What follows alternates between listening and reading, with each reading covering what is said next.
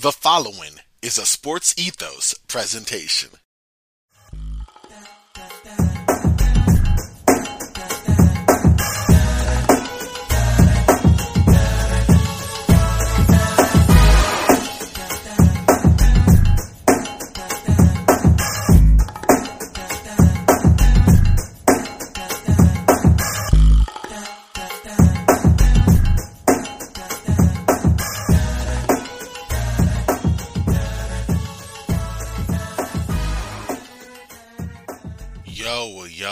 Welcome to another episode of Roundball Ramble. I am your host, Corbin Ford. Follow me on Twitter at CorbinNBA. This is a Sports Ethos presentation, like we said from the jump, so check out Sports Ethos on Twitter at Sports Ethos Online, sportsethos.com. Also, while y'all at it, please, listeners, take a moment to follow at Ethos Fantasy BK on Twitter, the single most dominant basketball and fantasy news feed on earth. Get all of your NBA news in one handy Twitter feed. It's faster than competition and provides more analysis too. Again, that's at Ethos Fantasy BK on Twitter. Follow now. How y'all doing? Today is Tuesday, the 3rd of May. Crazy to think that we are already in May. Right in the second round of the playoffs. Had two fun games last night. Both were really particularly close. In my own humble estimation, both weren't close, but you know what? That's not the worst thing. The Miami Heat beat the Philadelphia 76ers by a total that was a lot larger than the 14-point difference would have you believe. Tyler Hero really kind of took over along with Miami in the second half. Miami won 106-92. Listen, Philadelphia already knew they were missing Joel Embiid for an undetermined amount of time with that orbital fracture, right? So, what was going to happen? Were we going to see James Harden really step up and become the Harden of old? No. James Harden actually did, I guess, okay. At least the box score numbers look fine. 16 points, 9 rebounds, 5 assists, but he also had 5 turnovers to go with that. Shot 38% from the field.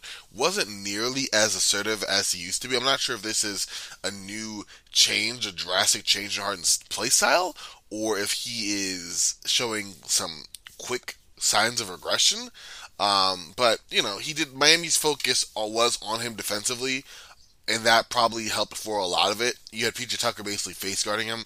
Took him out of the game a little bit. PJ Tucker knows a lot about Harden, so Harden wasn't able to get as free as he normally would. And the 76ers, with the exception of one, really suffered aside from that. I mean, Tyrese Maxey had 19 points, but didn't really do anything else. 2 assists, couldn't do anything else really, it felt like. All he could do was get the ball and finish, right? Tobias Harris was the only other player for the 76ers at double figures, and he was the biggest. He actually came up huge. 27 points, 6 boards. 61% shooting, only knocked down one of his 4 threes, but in the third quarter, he was the only player really keeping the 76ers in it as the Miami Heat started their absolute avalanche of, I don't even know what to say, an onslaught. It was relentless. And Miami took over after that. Danny Green hit a 3, and DeAndre Jordan started. I'm not gonna lie, I hear all the mess about DeAndre Jordan, and mind you, he plays drop coverage, but he doesn't actually stop anyone from getting to the basket using that coverage. And he's not very good outside of drop. But, I don't know, I didn't think he was horrible. I mean, he was minus 22. Reporters and everyone on Twitter going crazy. But he had his moments. I thought he had a nice block of a Jimmy Butler shot in the third quarter. I thought he was at least somewhat of a deterrent in moments. I mean, I don't know. Maybe it's just me, and I need to rewatch the game, which I will, and try to get a different look. But I don't know. I thought he was bad. I didn't think he was the worst thing to ever play, which is the feel I was getting on social media watching DeAndre Jordan. For Philadelphia, not for Philadelphia, for Miami. They had 5 guys in double digits. Tyler Hero led the way, 25 points off the bench, knocked down 4 threes, 7 assists as well. When he gets on fire, he gets on fire. But Bam Adebayo also feasted, especially with no Joel Embiid to stop him. 24 points, 12 boards, 4 assists. He looked really good, especially off the pick and roll finishing there. You have 15 points for Jimmy Butler, not on great efficiency, but it happened. 10 points for PJ Tucker, and 10 points for Gabe Vincent. Victor Oladipo definitely is trying to shoot his way back into some sort of form. He played 26 minutes, but only finished with 5 points, 2 of 8 from the field, 0 of 5 from 3. It's still early. I think it's safe to say we don't see old Victor Oladipo. I think that Oladipo's gone. And I don't think it's a horrible thing. I just don't know if we see that same kind of guy. Maybe I'm reaching a little bit. It's possible. But that's just my initial thoughts on that. Also, as a team, Philadelphia could not shoot the three. I mean, mind you, Miami only shot it slightly better. Miami went 9 of 36 for 25%, but Philadelphia went 6 for 34. That's a whopping 17%. You look at it. 1 for 5 for Danny Green. 1 of 4 for Tobias Harris. 1 of 6 for Tyrese Maxey. 2 of 7 for James Harden. 7 threes attempted. Not a single one knocked down for George Niang. And then 1 of 2 for Furkan Korkmaz. That's it. That's it. I mean, Miami's not exactly known, I guess, for their shooting. Although Max Strus and Gabe Vincent, the starting backcourt for Miami, come out and shoot 2 of 14 from 3. But 1 of 4 for Jimmy Butler. 2 of 4 for PJ Tucker. 0 of 5 for Victor Oladipo, 0 of 3 for Caleb Martin. Only one who was semi-efficient, actually was above and beyond in that category, would be Tyler Hero, who was 4 of 6 from there. So that was a factor as well. I mean, what can Philadelphia do? I don't know. Maybe you get a more aggressive Harden.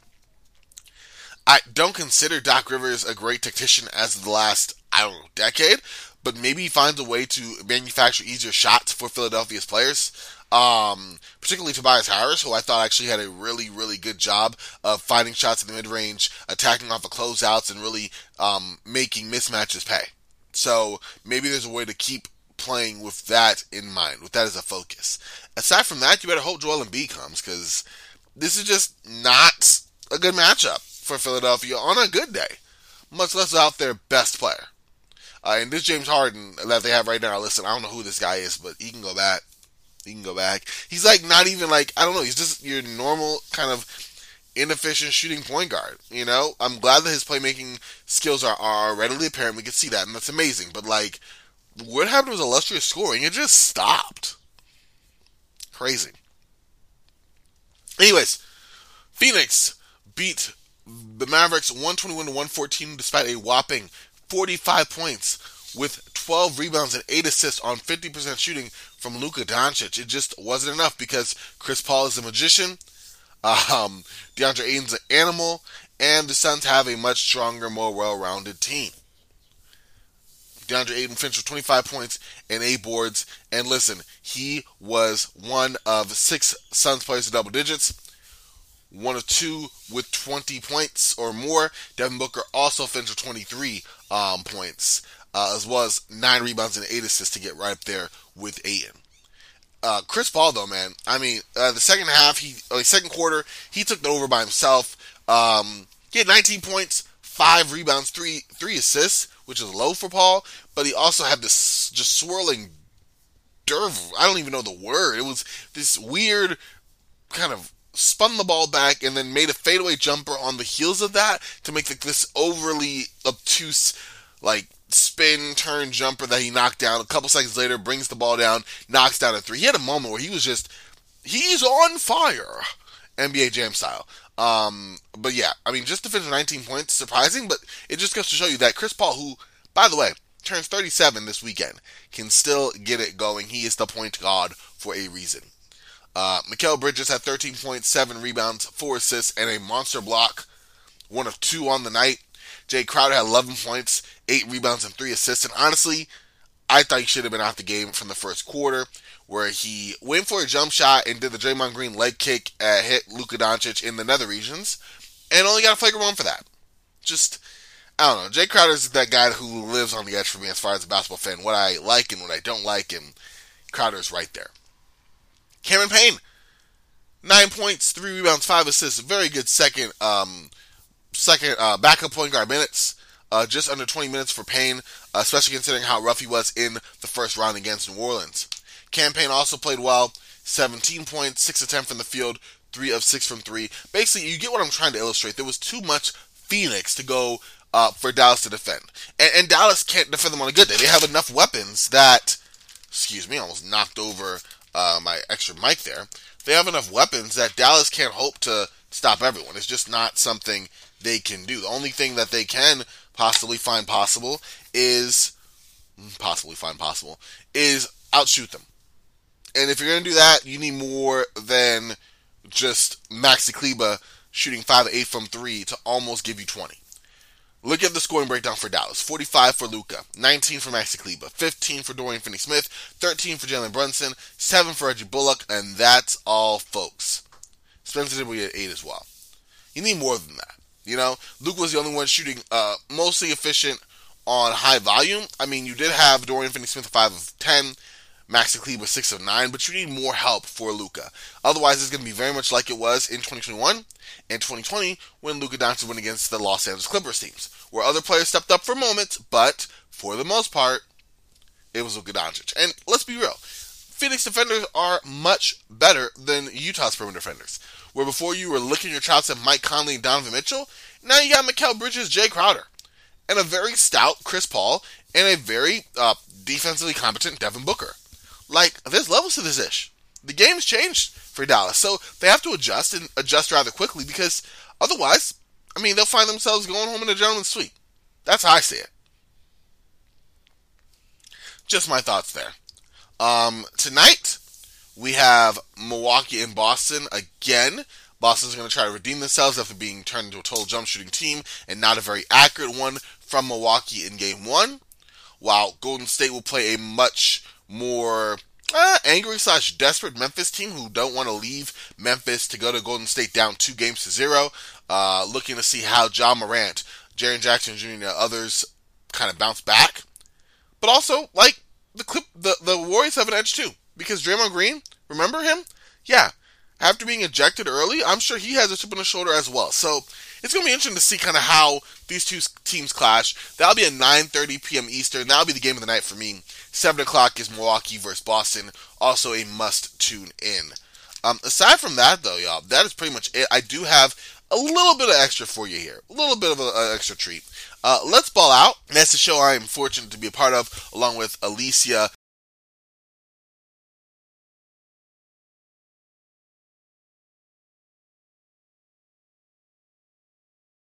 and Kelsley. Just aired their latest episode, and you can find that wherever you find your podcast: Apple, Stitcher, Google Podcast Addict. Wherever you find your podcast, you can find that show. But also, for your listening pleasure, we have that here.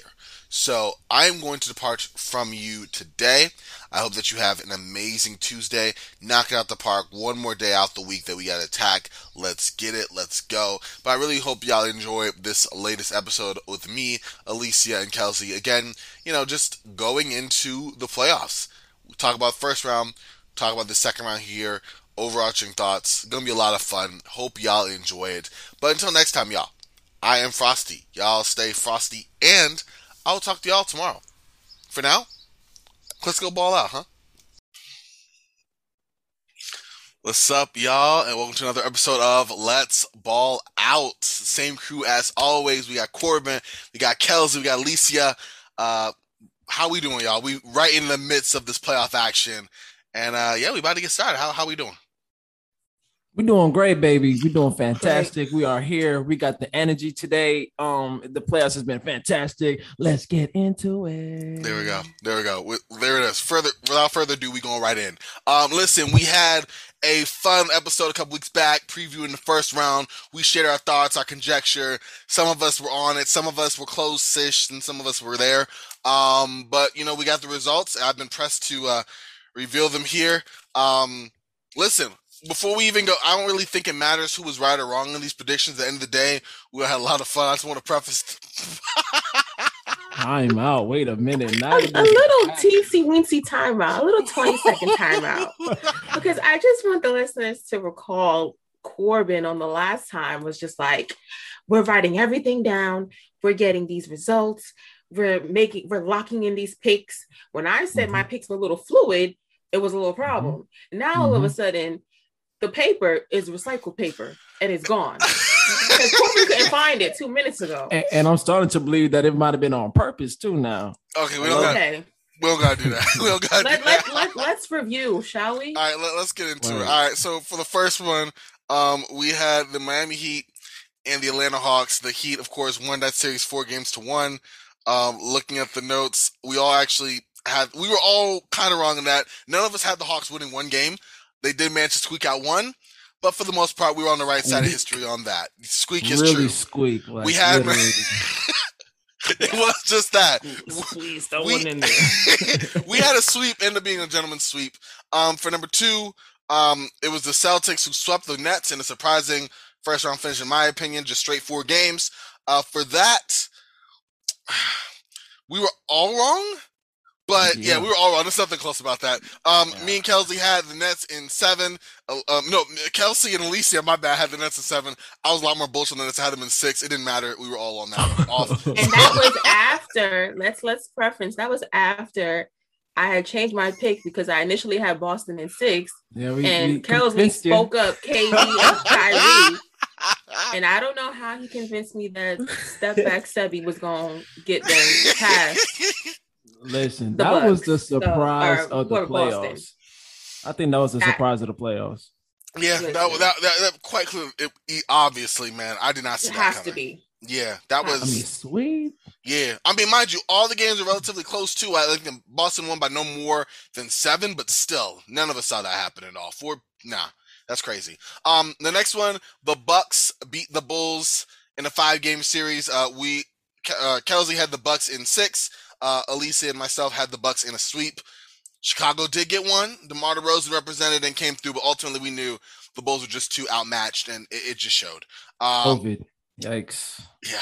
Sorry. Yeah. No. Continue. It's all good here. All right. Philadelphia and Toronto. That was an interesting one. I'm already kind of worried of where I put mine. The Sixers won in 6 games. We all had the Sixers in 5. So, shout out to Doc Rivers for letting us down there. Damn. Yeah, we got 6s and 5 there, but it's all good. We all at least had the right team. Western Conference, definitely more interesting. So, Suns won that in 6, which, but shout out to the Pelicans, man. They brought a lot of fight. A lot of the young guys. Suns in 6. Say that again, okay? Because the last time I said the Pelicans were gonna win 1 and they were gonna do something, and I said they had heart. All I heard was Corbin chirping in the background. Oh, they got heart, huh? Everybody had a heart. Wow. And no. You're gonna get it. You're going to get it this time because every other time y'all getting on me. So I'm gonna chew this up and I'm gonna eat it and I'm gonna swallow a real good pause because I'm going to just mask in this. Okay, listen. So I had the Pelicans. Okay. I had them winning. You had them winning. Okay. I mean, yeah. We were still wrong, but you were better than us. Me and Kelsey had the Suns sweeping. You gave the Pelicans a game. Yeah. All right, respect, Alicia. You were right. I really wondered, do you want sugar? Do you want chocolate chip? Do you want almond? Like white chocolate macadamia. Thank you. Oh, white chocolate macadamia. Are we talking cookies here? What are we talking? It sounded like she wanted one, didn't it? Listen, if you happen to find yourself in Vegas, that's the only way I'm paying that one up. Nah, all right, cool. There it is. All right, there it is. First of all, I'm not free. Let's start there. Oh. Hello. She said, bow. Well, I mean, there it is. Okay, moving right along. We're going to keep it up. We got Memphis and Minnesota. That was a tough one, man. Yikes. Did I really say? Okay, so the Grizzlies won that series in 6. Kelsey said Grizzlies in 6. Alicia said Grizzlies in 6. I said Wolves in 6. I was wrong, but I also didn't see the Wolves giving up 3 different double-digit leads in the fourth quarter. Who could have saw that coming? The Wolves should have had it in 5. But listen, I was wrong. I own it. It's there. It's easy to see that coming. I'm confused. Go ahead, Alicia. Yeah. No. I think that Wolves team is like Corbin, just lost and confused sometimes. They don't know what they're doing. They up and down all over the place because they're so immature in some ways. I'm not saying that you are Corbin. No. I'm getting off the. Okay. Stay with me here. Stay with me here. Just the lost and confused part. That was it. I appreciate that. But yeah, the Wolves are just very young, and I don't think they really have a true identity. And Cat, for me, this series, he blew minds because he just did not have his own identity and who he was. He kept barking, he kept trying to do the antics and things like that. And it was just, it just didn't work for me because I can see that's not his personality. I feel like he's trying to put on more to get, more bravado with the team, but it's not going to work. It's always better to be yourself. I'm sorry. That's just the bottom line. And it showed their immaturity. They're these two young teams anyway. So I understand the Grizzlies, they were just messing up the whole time, but they're young too. So I did not expect exponentially more, but the Wolves, they crapped the bed. That's all I got to say. Yeah, they straight up did. I didn't see it like that, losing their composure. You made an excellent point in regards to Cat. It just seemed way too much. I mean, we've seen players that get that, I'm a big tough dude when they really not. It's like, why even put up a front like that? It's just, it's gonna wash off. And that's just what it is. It's a weird situation. You guys been watching The Winning Time, right? I'm assuming. I've watched on HBO religiously, right? Been on it. Chris Finch. Is it Finch or Finch? Finch. It's Finch. It is Finch. And he reminds me of Wes, the guy that's playing Wes Unseld, the assistant coach, where he was just like put in the fire and he didn't even know he needed to call a timeout. Because last time I checked, if a team scores 10-0, okay, you're thinking about it. 20-0, why haven't you called it? But then 24, love? Oh, man, they're already young. They can't play through this type of situation. This is the first time most of these guys have been on the biggest stage like this, a la Anthony Edwards. So they fought. I'll tell you that much. We saw what good coaching can do. Again, the Pelicans, what they have been able to accomplish. Like, okay, you give Willie Green that team, the Timberwolves team. Oh my God. Okay. It's looking kind of serious. But yeah, Chris Finch, what he did, that's a lot of head scratchers there. And I know A-Rod and his team, the ownership team, got to go ahead and have a long, hard look. Okay. There's a guy, Mark Jackson, wow, just names out there. We're just gonna throw him out. Who likes to go to Minnesota? Can we talk about Mark Jackson being thrown out there all randomly there because he's been linked to a bunch of different teams, and he's a finalist for the Kings. For the Kings, we've heard the Lakers. I just would like him to stay in the booth, to be honest. Really? Like I really enjoy Jeff and Mark and Mike and their calls. I would rather him stay there just because I can see where it's going to go with when he gets in that position. And we've seen how he did with the young team in terms of Golden State. And he nurtured them a little bit, but he wasn't the right guy for them in that locker room. And I think that behind the scenes, a lot of the guys didn't want to hear him and they couldn't understand him. They couldn't relate to him. And I think that that's not going to work because that team, we're going to talk about later, but that team was where the Grizzlies are now. So they were younger. They were, already starting their career. And these guys, especially on the Kings, they're young. So it's the same thing. You're putting him in a position to talk to more young guys to do the same thing over. The coaching carousel for me in the league is just what I don't like it.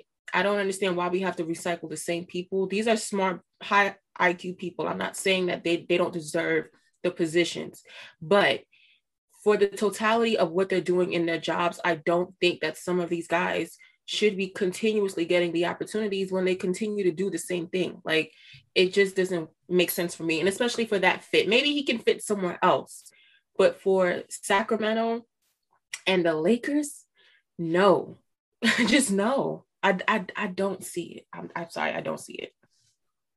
Well, you got to think of it this way too, Alicia. We're talking about a guy, Stephen Curry. He made some noise in the NCAA tournament prior to being drafted, right? And there was a lot of question marks when it came to him and his game being able to be translated into the NBA, right? You got a guy like Klay Thompson. There's nobody in the draft when you're talking about drafting Klay Thompson thinking of him having a Hall of Fame career. Same thing with Draymond Green. the culture was instilled when Mark Jackson was there, and you could see the improvement every single year, right? We're not talking about like our Tibbs, right, who had came one year, he said ooh ooh and everything sounds great because they won a playoff game, but then the following year everything hit the bed, literally. So you gotta give him some credit. I wish he had one more year to go ahead and try to do this thing around, because I think he was the first to really believe in Clay and Steph, and to really empower them to have the confidence that they have now. And now that has transponded into a guy like Jordan Poole, who has his head is bigger than goddamn Earth itself, right? Because of how much confidence he has, and it goes to the culture. So I think what Mark Jackson did, I don't think I think he deserves a little bit more credit than that, because I think the culture was really instilled from him. And it just so happened the person that came after him had won the NBA Finals with Michael Jordan, who's been in the front office. You know, he's one of the best shooters in the game too. So it was almost a perfect match. But let's not discredit what Mark Jackson did. Thank you. Well, there it is. I'm kind of in the middle of both of y'all. On one hand, I just feel like there's been enough behind the scenes talk about Mark Jackson. I feel like kind of not ruined his reputation, but like sullied his reputation as a coach for stuff that I didn't feel was applicable to the actual coach, more of his personality. That it's like, okay, why? Like, it's now common knowledge that, oh, he's this kind of guy. No, it's not. Like, I didn't like that, especially when you look at the fact that, yes, like Kelsey said, like, he was empowering Steph Curry and Klay Thompson. I remember when he said they were the best shooting backcourt in history, when that was like debate on First Take, and now it's like common knowledge. But back then it was like Mark Jackson's crazy. You know what I mean? So on the one hand, it's like, they got rid of Monte Ellis too. They got rid of him because they believed in Mark is my guy. I mean, Monte Ellis is my guy too. But you're right, exactly. Like, he set in motion a lot of the changes that happened. Yes, because of his personality and stuff like that, it rubbed people the wrong way, especially in the Bay Area. I have my own thoughts about that, just the media and how they perceive that. But the point being, I'm more with Alicia in terms of like, he's in a good place right now. Like, we like Mark Jackson right now. We like Jeff Van Gundy right now. They really want to come back and put, and that's the same reason why I want Kenny Smith to get a coaching job. Like, you are good where you at. Like, I've heard enough about you that I like you as an analyst, and I've heard enough about you that I don't want you as a coach. But like, if you were a coach, sure, why not? Like, take the opportunity. That's fine, I guess. Like, everyone should have that right. I'm not saying not, but I'm just saying you're in such a good place right now. Like, why would I put my reputation where I'm in a good, comfortable environment to put at risk where I could, more than likely, the odds I'm going to flame out better than I'm going to succeed in this role? And then what? So that's just where I'm at, but I get it. I'm just, listen, if the Kings hire Mark Jackson, I just would want to be a fly in the wall for that conversation. Like, what are they doing? Half of this stuff. It's going to start in prayer. That's all I'm going to say. Hey, listen, and they're going to need a whole lot of that. They're going to need a whole damn seance, excuse me. But they're going to be speaking in tongues. Yeah. I mean, it's just funny because we've all been, and this is what I always look at when I think of these weird coaching hires and this weird stuff. All of us went to sports business classroom. We've all been there, learn what we need to do, talk to these experts, this and that. You telling me, this is my own little riff here, that I come from this going, okay, I have full detailed notes. This is what I want to do. I'm now in charge of the Kings. Mark Jackson, like, what are we doing? Like, that's my thought there. But listen, it's the Kings. Yeah. Like, I think that's the full stop period. It's the Kings. You said it. That's it. That's just what it is. You right. Yeah, Mark Jackson deserves to be on the Lakers. Hey, I'm good. Listen, honestly, amen. Y'all a mess. He can bring that New York. Any New York point guard, he can bring that over to New York. You know, leave him the promised land. He's gonna wait another year until they fire Tibbs, but he'll be able to get that or get Kenny Smith. Like, all these TNT, ESPN analysts come from New York. They about average point guards. Put them up and run the Knicks. But anyway, you know who needs to leave the booth though? That I can't stand hearing sometimes. I'm sorry, Reggie. They can't stand it. No, it's Stan Van Gundy. You don't like Stan Van? It's funny because I actually like Stan more in the booth than I do on the sidelines. Yep. I think he's one of the ones that can transition his IQ to speak on the game. Like, when people are I feel like when people are calling the game, I want to hear more insight of what is actually going on, rather than just kind of just speculation like Reggie Miller, and kind of figure out what's happening. You feel me? Like, I want to hear in-game calls. I want to hear what a coach would do behind the scenes. And he's been around the block a couple of times. We've seen enough of his resume for him to just sit down for a little while and call a couple games. It's his voice, though. It's just, and some of the things that he say. Well, we can't do any advertising for food after halftime because now I'm already hungry. And then like, man, that's what I gotta do with the price of tea in China. You know what I'm saying? Just be like, what are we talking about, man? I'm waiting. We just getting the full Kelsey experience. I'm okay with that. Like, we getting the voiceover work. We getting the impressions. Like, go off, Kelsey. Anyway. Yeah, I had to bring a little energy. I mean, listen, that's fine. That's all good. We got two. I really don't want to get into these. We got two more predictions we did. Oh wow. We got one more. My bad. No, two more. I had it right. We did the Grizzlies and Wolves. That was interesting, but y'all were right. And then we had the Warriors and Nuggets. Warriors 1-5. Only one who got this right dead on was actually Alicia. Me and Kelsey both had this as sweeps, but as Jokic said, they had too much pride not to get swept. They should have got swept, but it is what it is. And then the last one, Dallas Mavericks and Utah Jazz, which kind of thought was a toss up. Dang, we did. All right, so me and Kelsey both had the Jazz in 6, and then Alicia had the Mavericks in 7. Ended up being the Mavericks in 6. So we got a props to that. I don't know what we were thinking. We did the Jazz versus Mavs. That was up in the air. I remember my thoughts on that one, to be honest with you. I thought that they would have made the not coaching change, but adjustment with the bigs with Rudy Gobert. Mm-hmm. But that's just that was rough. It's a personnel thing, and it was just a bad matchup. That happens sometimes where your team that you're going against just is like the worst thing ever, and regardless of attributes or regardless of how good they are individually or as a team, just those individual matchups really take a toll, especially in the series. And they definitely got exposed. And I know somebody got to go. Oh, yeah. One got to go. One got to go. Well, it's got to be 3 of them. Well, Donovan Mitchell, for what it's worth, did share that he would like to stay in Utah.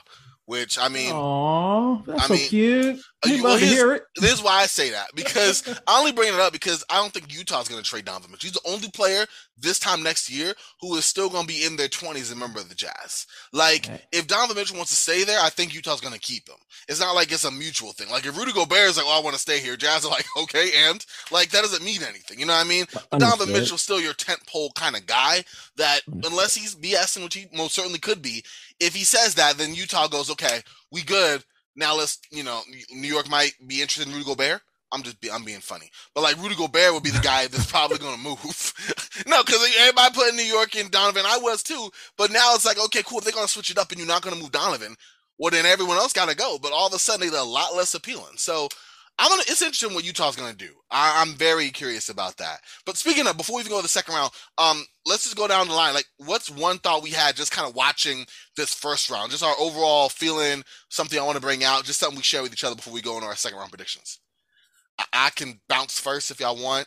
I'd say injuries. There it is. That just effed up the game. Like, it just really kind of put a damper on situations in certain teams.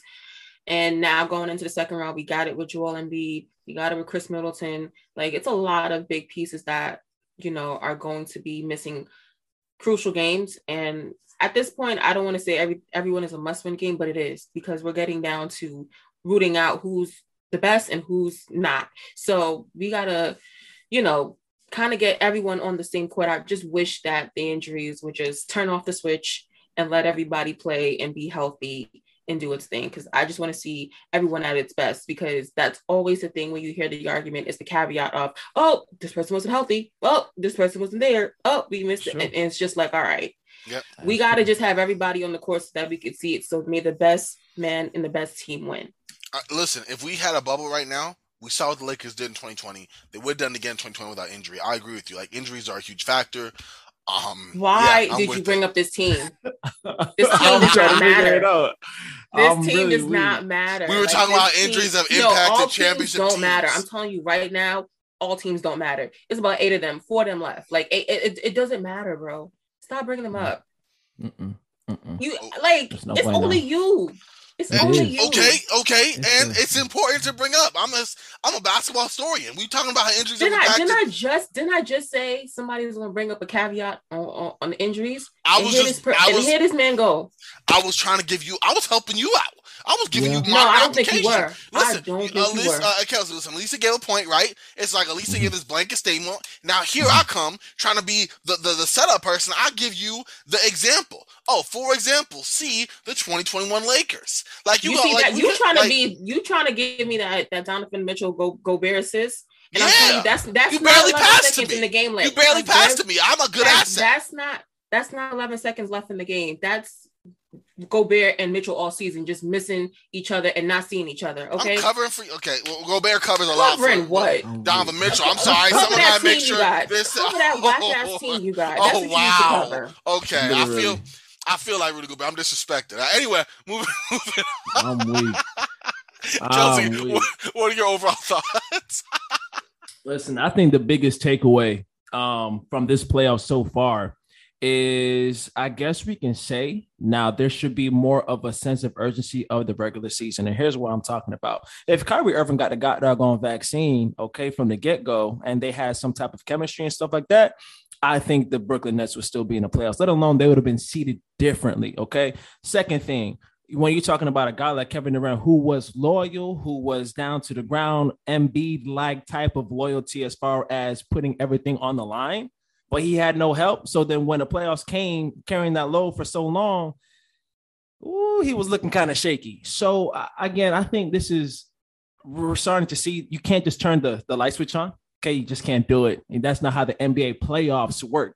Maybe in the regular season, any given Thursday, let's go ahead and just, when folks is partying the night before, this is different type of seriousness. There's a different type of focus in the playoffs. And I think that's my biggest takeaway. And honestly, I think the Brooklyn Nets demise came from really one particular individual, let alone, the coaching and stuff like that too. But yeah, I think we're starting to see how important now that play in the regular season. Let's not do no load management. Let's play and let's have some good time. We'll shorten the season too. That too. I think that might help. More. I want to see a mid-season tournament. I don't know how they will work that. I think the WNBA and what they did with the little, what is it? What kind of cup was it in WNBA? Commissioner's Cup. Commissioner's Cup. I was about to say the Believe Cup, but that's soccer. I think something like that is cool. Like, have a little point system, and then I would like to see the top four instead of just only two teams, because I think in the Commissioner's Cup, it was just 2 teams. Let's go ahead and do 4 teams and best out of 3 in the first time and then best out of 5 in the second one. Something quick, simple, nothing too crazy, nothing too overbearing. And then, let that be the transition into the postseason. I like it. I mean, it's true. I'm not the biggest fan of shortening the season. I like the 82. I just feel like, I don't know. In some ways, 82's worked for so many years. I only think that medical help has only increased. I only feel like the way that bodies have been, you have so many doctors and medical staff becoming bigger, that it's only gotten better. I'm not seeing, it's not half as physical as it was back then. I don't be the old man, get off my lawn, but like the 82 game season has gone through like so many rough squads and rule changes and not nearly half as much medical input and technological advances that we have now. Why shorten it out to acquiesce to what? Like, I think for me, like you said, it's the medical advancements. When you know better, you do better. And so just Correct. Because it's been happening for 75 years doesn't mean it has to happen for another 75 for them to continue on to play 82 games. Start at Christmas like y'all always do, because what we say every season, Christmas is actually the beginning of every season. That's when every team is like, okay, this is the start of the season and we're just going to go on and move forward and do what we got to do and play harder. You only missing about a month and a half of games if you start at Christmas. So, or two months maybe. Yeah, 2 months. Why not just start then and just do it like that? Start at Christmas and go ahead and just play it until we are April, May, whatever. You feel me? Like I just, that's how I think. It's all about evolving, right? And we're starting to see a great example. You're talking about, it's been working for 75 years. It's done it forth. Well, look at baseball.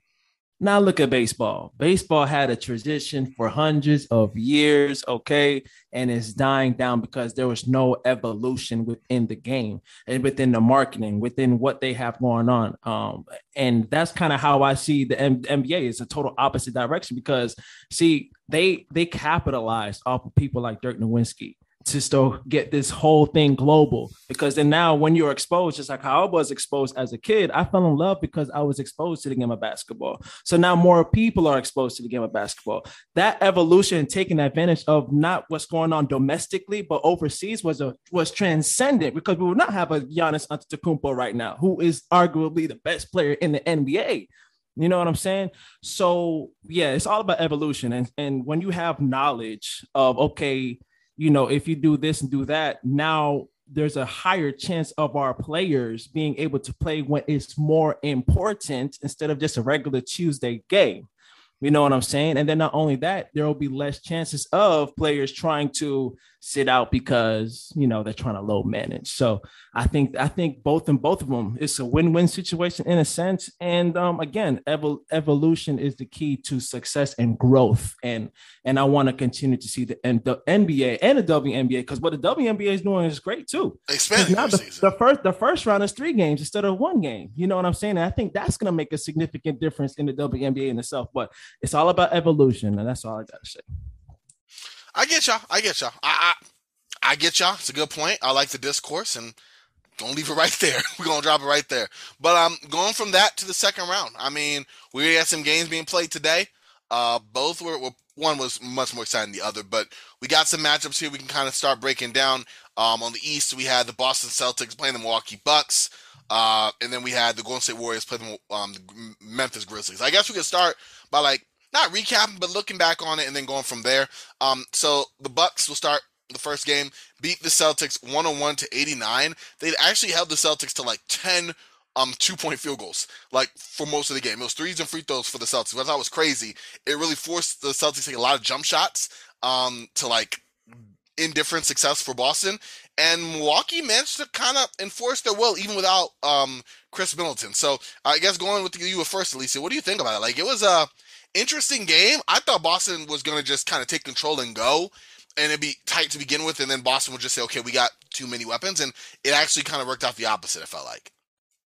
Yeah, I mean, didn't expect for Tatum and Brown to go 10 for 31, but I think that me and Kelsey were talking about it pre-recording, those guys are bigger on the Bucks, and they're not the Nets. And so for them to go and drive into the paint and try to get those one-on-one shots like they were doing all series against the Nets, they're not going to easily be able to do that now against this Bucks team. I think that defensively, also losing Williams for a minute, it's going, like I said, turn injuries off, because this team is going to need every single person they can to beat the Bucks, especially if Chris Middleton does return.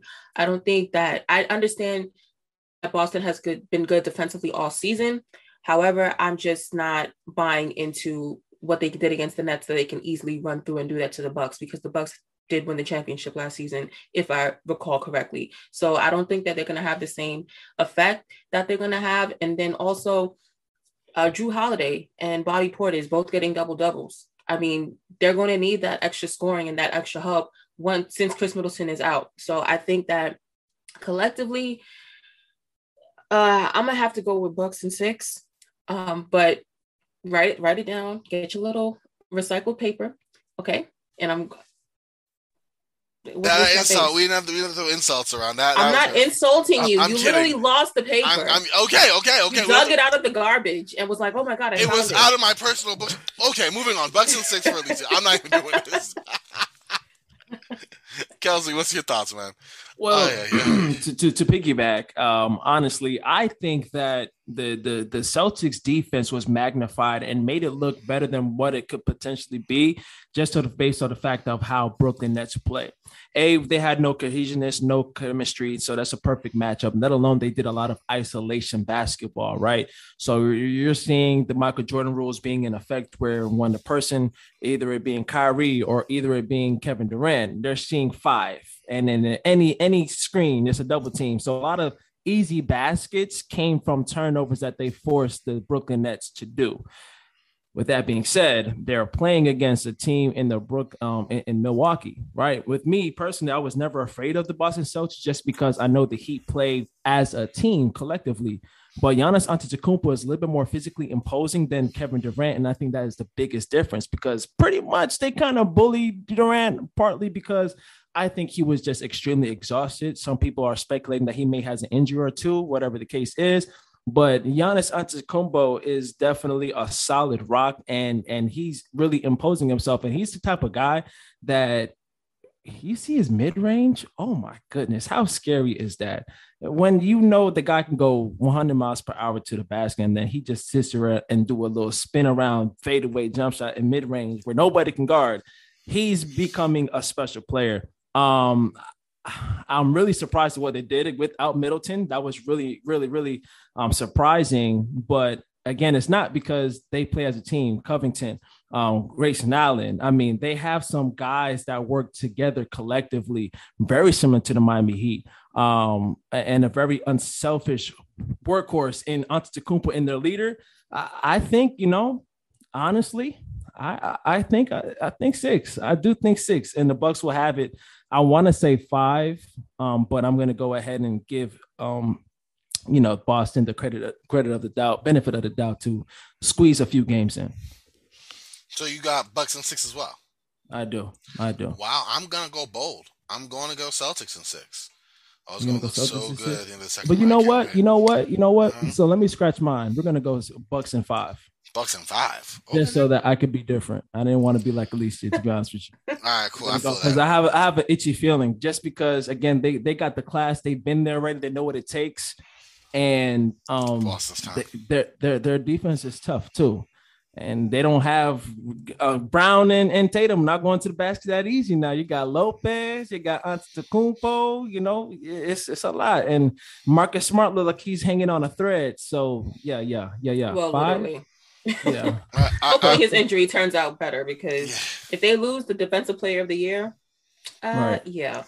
It's gonna be a fun one, man. Celtics is 6. I feel it in my bones. I think Boston's time right now. Listen, it was a feel-out game. Jumpers didn't go down, but Jaylen Brown's not going to shoot as bad as he did. He was 4 for 13 at one point in the fourth quarter. Like, their jump shots collectively, Tatum's and Brown's are better than that. Al Horford's going to give you more. Grant Williams been shooting better. They're going to figure Milwaukee out, and let's be real, Milwaukee's kind of thin. At the end of the day, there's a clear microaggression, particularly in the perimeter players. Once you get past Grayson Allen and Pat Connaughton, you bring in Javon Carter and 36-year-old George Hill off the bench. I think Boston's going to get him. Milwaukee got one right now, but Boston will come back. I think I got Celtics in 6. I feel good about this. And I'm by myself. It's going to be great. Yeah. I hear you. Okay. Carter's definitely not somebody to sleep on. Just let him talk. Just let him talk and dig the grave. Just grave digger. That's all my friends talk. I'm a grave digger. Like, that's just what he do. You nah, talk, man. What's about to back it up? Before. Listen, it's shaky right now. We see my track record. Let's not do that. Right. We moving right on. All right, listen, we're going right on the Warriors and Grizzlies. We're not going to have any negativity on this pod today. Warriors beat the Grizzlies by 117-116. Jordan Poole went off for a playoff career high, 31 points. Also almost messed around, got triple-double, 8 rebounds, and 9 assists. Ja Morant got what he wanted for the most part. He had 34 points, 9 boards, and 10 assists, but missed the potential game winner as Klay Thompson hit like a game-clinching 3 to seal the deal for the Warriors, so up 1-0 over the Grizzlies. Kelsey, what are your thoughts on that game and your predictions for the series? Yeah, it's funny. I was at Juicy Crab watching the game, and this young lady who does not know anything about basketball, but I said the Warriors are going to win, and they were down 5. And she was like, "No, they're down. They're not going to come back. They're fighting and hustling." And then I said, "Okay, I hear you." But when you're talking about class, I mean, these guys have been here before. And for the fact that they used Draymond Green's ejection as a shot of adrenaline, right? A shot of energy, a shot of we're gonna go ahead and beat y'all ass on y'all court. Okay, it was given all of that. I wouldn't be surprised if this only sees 5 games. I don't think Memphis Grizzlies are ready yet. This is gonna be just like the Chicago Bulls and the Detroit Pistons. The Pistons are the Warriors and the Bulls are the Grizzlies, and they're just not there yet. Isaiah Thomas is gonna go for championship number 2. Wow. Okay. What you got then? You got. I'm going with Warriors in 6. I just think that this team is in the position that the Grizzlies were in when they played them in 2015, and I think that the Warriors, they've been there, they've done that, they're tested, they're tried, they're true.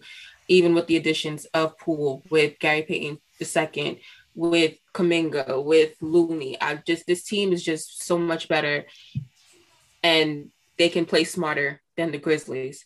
And I do love that Grizzlies team. I think Jaren Jackson stepping up offensively because he was not there last series. I think this game he started off well. He had 26-11 or something like that, and he has to keep it up for them to continuously, get buckets. But I just don't think that they're smarter than the Warriors. I think the Warriors can turn it on at any time. They know exactly what to do. They can easily put their foot on the pedal and just break gas, and just keep it going. So I think that they're going to be smarter than the Grizzlies all series, and I'm going to go with Warriors. I also just don't like the officiating in this game.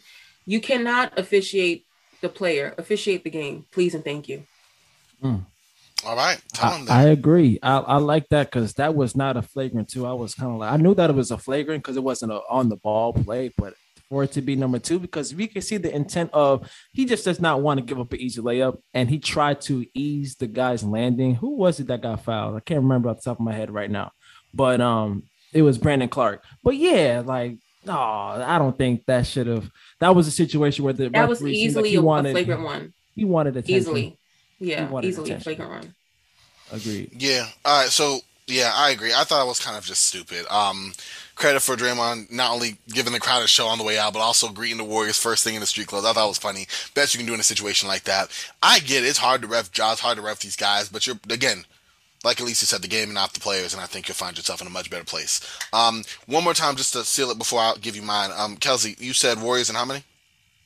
Yeah, we're gonna go 5. Just Warriors and 5. They won the hardest game. That's what I was. Yeah, I said the same. I have Warriors in 5 as well. I think that I'm gonna give the Grizzlies 1 because they ascribe a team, and the Warriors. I think you battling with a team that has a lot of length and a lot of height. The Warriors play small. I think the Grizzlies can maximize their length and height to the most. I think that they could definitely enforce the will around the rim. Jaren Jackson, we saw him get posted up like he wasn't doing in the first round. But also, if you look at it from Warriors' point of view, listen, John Morant and Jaren Jackson combined for 10 threes. Come on. They combined for 10 threes and you still won the game. John Morant got his 34. You still won the game. You had a good bench for the Grizzlies. You still won the game. So you had your Draymond Green basically out the entire second half. Foul trouble for both Gary Payton, Steph Curry, and Klay Thompson, and you still won.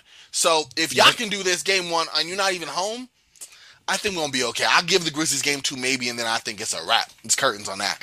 But that will be a fun one. I think, listen, the Grizzlies are still working their way. You could look at progression. Play in first round last year. Now they got first, second this year, and then we'll see where they go from here. But I think the buck does stop here for Memphis. And you know what? Honestly, in the first round, we saw the Memphis Grizzlies, okay? They've lost leads. The Timberwolves went on runs too. Now, granted, sometimes they were playing good defense. They were just making shots at that time, but we've seen the immaturity from the Memphis Grizzlies. If they handled the Timberwolves with ease, a gentleman's sweep, or like how they handled game 2 in that series where they just tore them out the gym. If they handled that series, then I think the narrative will be just a little bit different. But when we're talking about a guy Klay Thompson is so excited to be playing playoff basketball. Steph Curry is so excited to be playing playoff basketball. It's been since 2019. Yeah. Wow. That's wild. That's all I got to say. They want this. Sheer will alone is going to go ahead and make this series not really a series. That's why I say 5. I'm being nice. I think they can sweep them easily. Wow. Yeah. I'm so close to saying the sweep. I want to be bold, but I don't know. The Grizzlies can definitely get hot. Yeah. Whoo, that's close. They were hot. I know. I just, you know what? I'm going to do it. I'm going to do Warriors in 4. Flip it. Good for you, because I was going to do it, but it's all right. Now you ain't.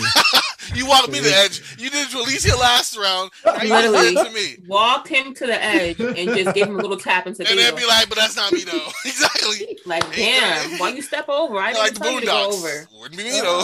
Ain't gonna be me though. Ain't happened to me though. Exactly. Right. Exactly. But he did it. I'm gonna go Warriors in 4. I reserve the right to blame Kelsey for this one. All right, moving on. Suns and Mavericks. Listen, yeah, I don't know. I'm just gonna give my brief thoughts. I think the Suns get this pretty easily. I see like Suns in 5, maybe 6. I think that this is like Luke. This is Luka's Clippers. You look at 2020, 2021, Luka and the Mavericks going against a really good team that had decent defensive wings that were able to let Luka get his and then ask somebody else to step up.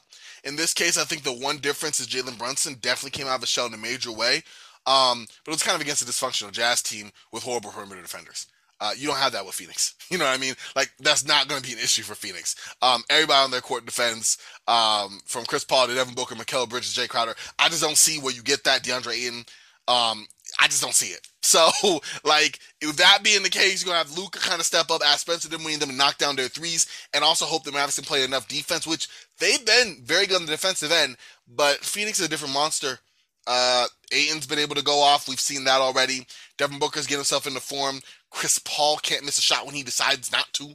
Like, it's a different level altogether. So I'm gonna say Suns in 6. I was gonna say Suns in 5, but I'm gonna go Suns in 6. What do you think, Alicia? No, say Suns in 5. Why you want me to do that?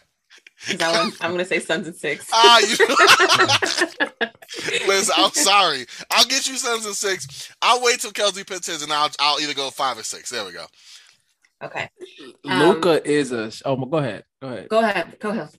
No. I was gonna say Luka is a shot taker and a shot maker. Okay, and we've seen at any given time when somebody can get hot and you can't stop, then you know what I'm saying they can make some damage.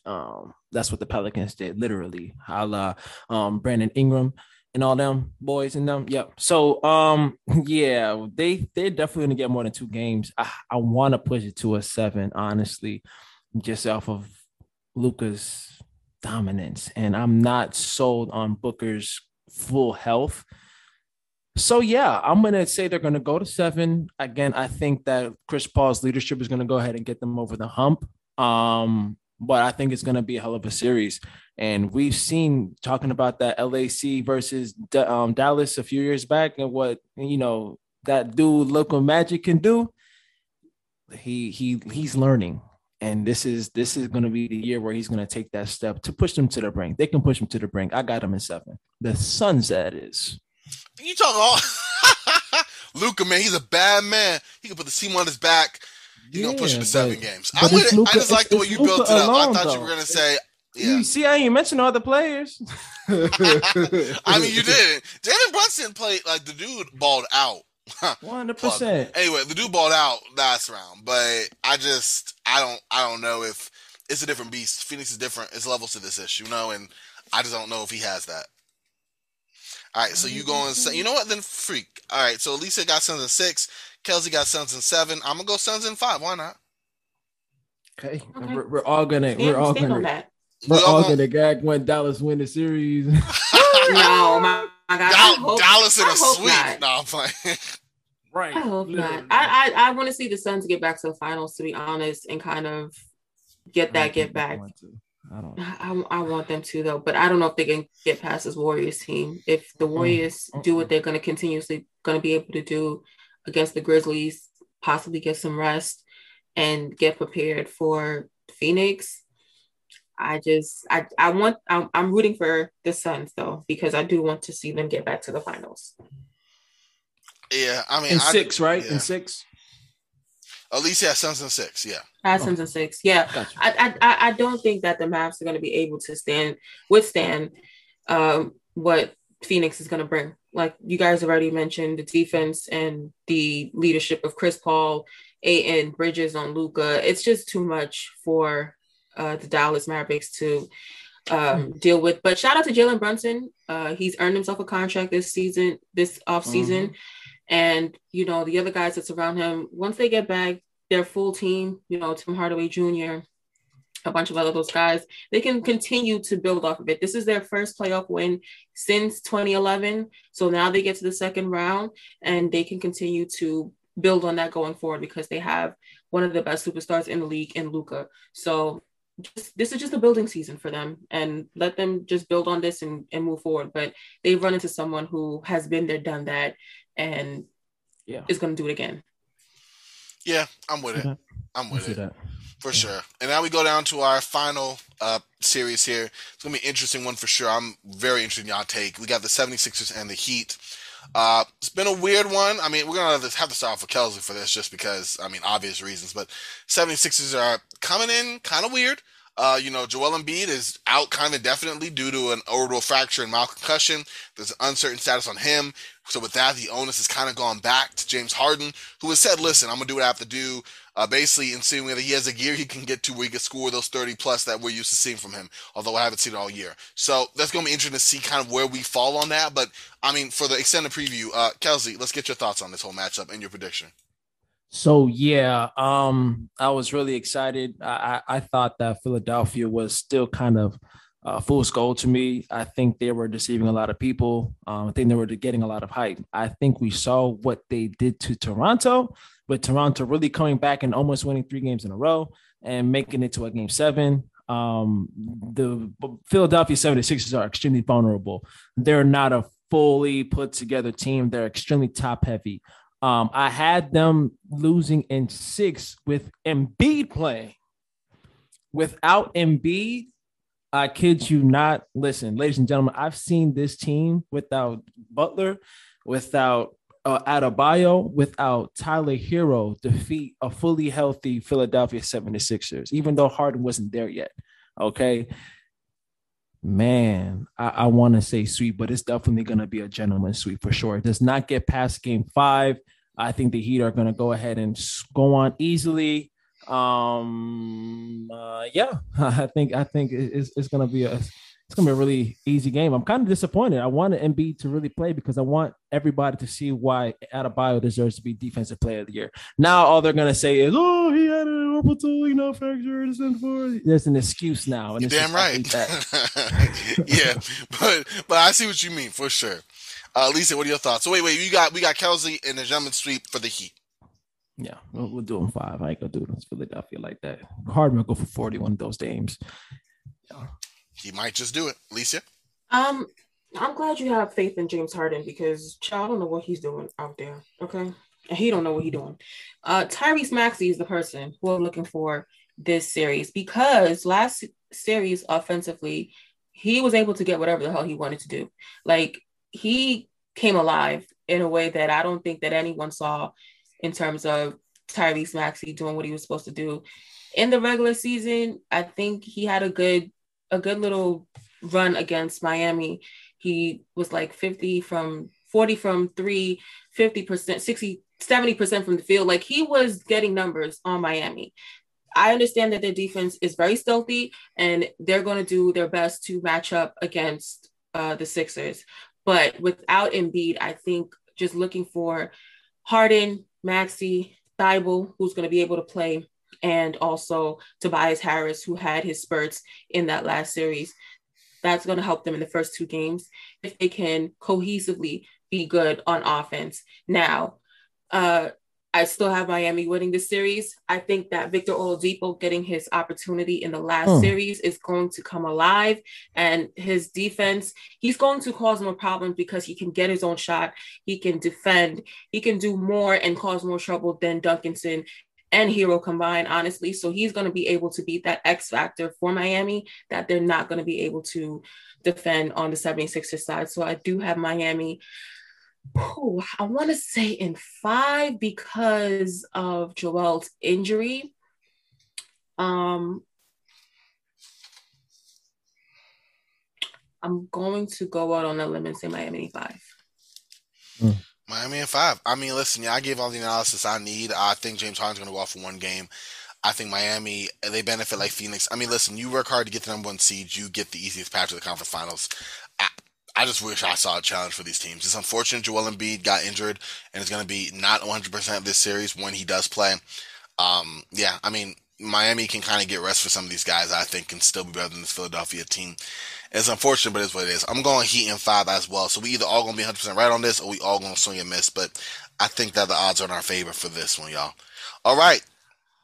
And we got to recap real quick here. Huh? Go ahead, continue. Okay, because, I'm not even do takes. All right. So Bucks versus Celtics. Alicia and myself got Alicia got Bucks in 6, Kelsey Bucks in 5, me Celtics in 6. Ooh, I was bold. Okay, I feel it already. Show hasn't even ended. I'm like, woo! Oh. All right, we're gonna keep it though. I'm a man that's sticking to my principles here. All right, just Warriors. Like the Lakers. Yeah, we didn't need that. We didn't need all that. LeBron. Forget you, bro. You know what? I don't even know why. Anyway, Warriors versus Grizzlies. Alicia got Warriors in 6, Kelsey Warriors in 5, me Warriors in 4. So we go with that. Suns versus Mavs. Alicia Suns in 6. Kelsey Suns in 7. Me Suns in 5. And then last but not least, we all have Heat in 5 for a gentleman's sweep of the Philadelphia 76ers. So really, y'all, before we kind of close this show out, any last thoughts, analysis on this second round? What we looking forward to? We got the NBA draft lottery coming up in a couple weeks. That'll be fun. That's kind of where my attention's going. But what y'all thinking about as we get into the Why? Y'all don't even have to pick. So listen, I'm just kidding. I was like, really now? Now, as a general NBA fan, I'm just very interested in seeing where these picks go. And come on, NBA savant. Listen, exactly. No, there's some intrigue for me, like if Orlando gets number 1 pick, what they might do. Like, I'm already looking at that for some of these teams because this draft, I've just started getting into it over the last month or so, but it's kind of funky. Just some of these players. So that's what I'm intrigued by. But Elisa, what are you thinking about? Kelsey, what y'all thinking about? Well, we already mentioned it. The coaching in the league. I think there's a lot of vacancies that have popped up. People who are still currently coaching, i.e. Doc Rivers, that have been brought up in conversations about where he could possibly go. Quinn Snyder, when he was still coaching, the Hornets coach got fired, which I don't think he really should have, but according to Shams, that was Michael Jordan's decision on firing him. So, I mean, Jordan does what he wants to do. He owns a team. Kudos for him, but I just don't think that we can just blame defensive strategy all on him when you don't have the personnel to do what you need to do. Okay. Coaching. I feel like it's going to be just another carousel go around to see who switches seats and who goes where. And I think that I really would like to see teams stick to who they pick, because you hear a lot of the times where they're like, this is our guy. We feel like he's going to, get us to the next level. We feel like he's the best person to lead this team. And then you hear in an exit interview, I don't think he's the best person. That I feel like we need to go in a different direction. I feel we need to go somewhere else. And it's like, oh, really? Why is that? So I just want to see a little cohesion and consistency in terms of coaching. Give guys the opportunity, but give them the chance to continue to lead. I think Willie Green is a prime example of somebody who was given the opportunity, given the short end of the fucking stick, because that team started off 3-16 and look what they got. So I feel like stick by people that you chose and try to ride it out until you can't anymore. I'm not saying stay forever, but ride it out as long as you can and then go by your separate ways. So that's what I'm looking at now in terms of the league. Well, I'm looking at Jason Tatum and Jaylen Brown. I'm looking at both of them right now, okay, because we got to keep things in perspective. They have been at the cusp of getting to that next level, and they have not been able to get past it. And the way they perform today is showing signs of they still have not been able to figure it out. And then again, you have to talk about personnel issues. So I want to see they've handled adversity excellently this year, right? You're talking about a team with the Pelicans, but they were 3-16. Well, damn, these Celtics was like outside the play-in, right? You know what I'm saying? At one point in time, and they still find a way to come back and play together, which is why I'm going to give them the benefit of the doubt to find a way to fix some things. But I'm looking at those two individuals because at the end of the day, this is really going to come down to, are they going to stay together or not? Because if they can't get past this, they have to do something in order to, because, the one thing about insanity is doing the same thing and expecting a different result. And I think when we're getting to that point here where we might have to try something different. So that's going to be my biggest thing. Okay. Because they still have to play against the Miami Heat or the Sixers, but the Miami Heat in the next round too, that is not really gonna let them go. And this will be almost a round 2 for them meeting into the Eastern Conference Finals. So yeah, I'm looking at those two guys and seeing how they're gonna adjust to, again, who is really the biggest, the most imposing, the most dominant player in the game today right now, and that is Giannis Antetokounmpo. I There it is. Wow. We had some takes today. I'm impressed. Okay, look at us, ready. Listen, we like a playoff team. Once we get a couple days rest, we come out healthy, firing all cylinders. Oh, I love it. Oh, weak. I love it, Sean. All right, well, listen, man, we about to close this down, y'all. Make sure you follow Let's Ball Out social media platforms. We're gonna have ours, of course, in the link in the description. So definitely make sure to follow us up on Twitter, Instagram, wherever we be. Follow us for sure. Great analysis regardless. Basketball, other stuff. Great Instagram content. Go to Kelsey. You want some fiery takes from other stuff, go to Alicia. You want some general NBA, whatever, check me out. I mean, it's a great little potpourri of stuff there. Just great knowledge, man. Potpourri, wow. There we go. Hey, it's a library training. You already know. Now, but listen, y'all. You know what? Actually, don't listen. I'm not closing it. I never do. Alicia, Kelsey, take us home. No, I'm going to go ahead and close it out. I'm just going to go ahead and I was a fly on the wall. I was a fly on the wall in the last game of the season with the Los Angeles Lakers. We're going to do what they did. Cabo on 3, Cabo on me. A 1, a 2, a 3. No. Cancun. This has been a Sports Ethos presentation.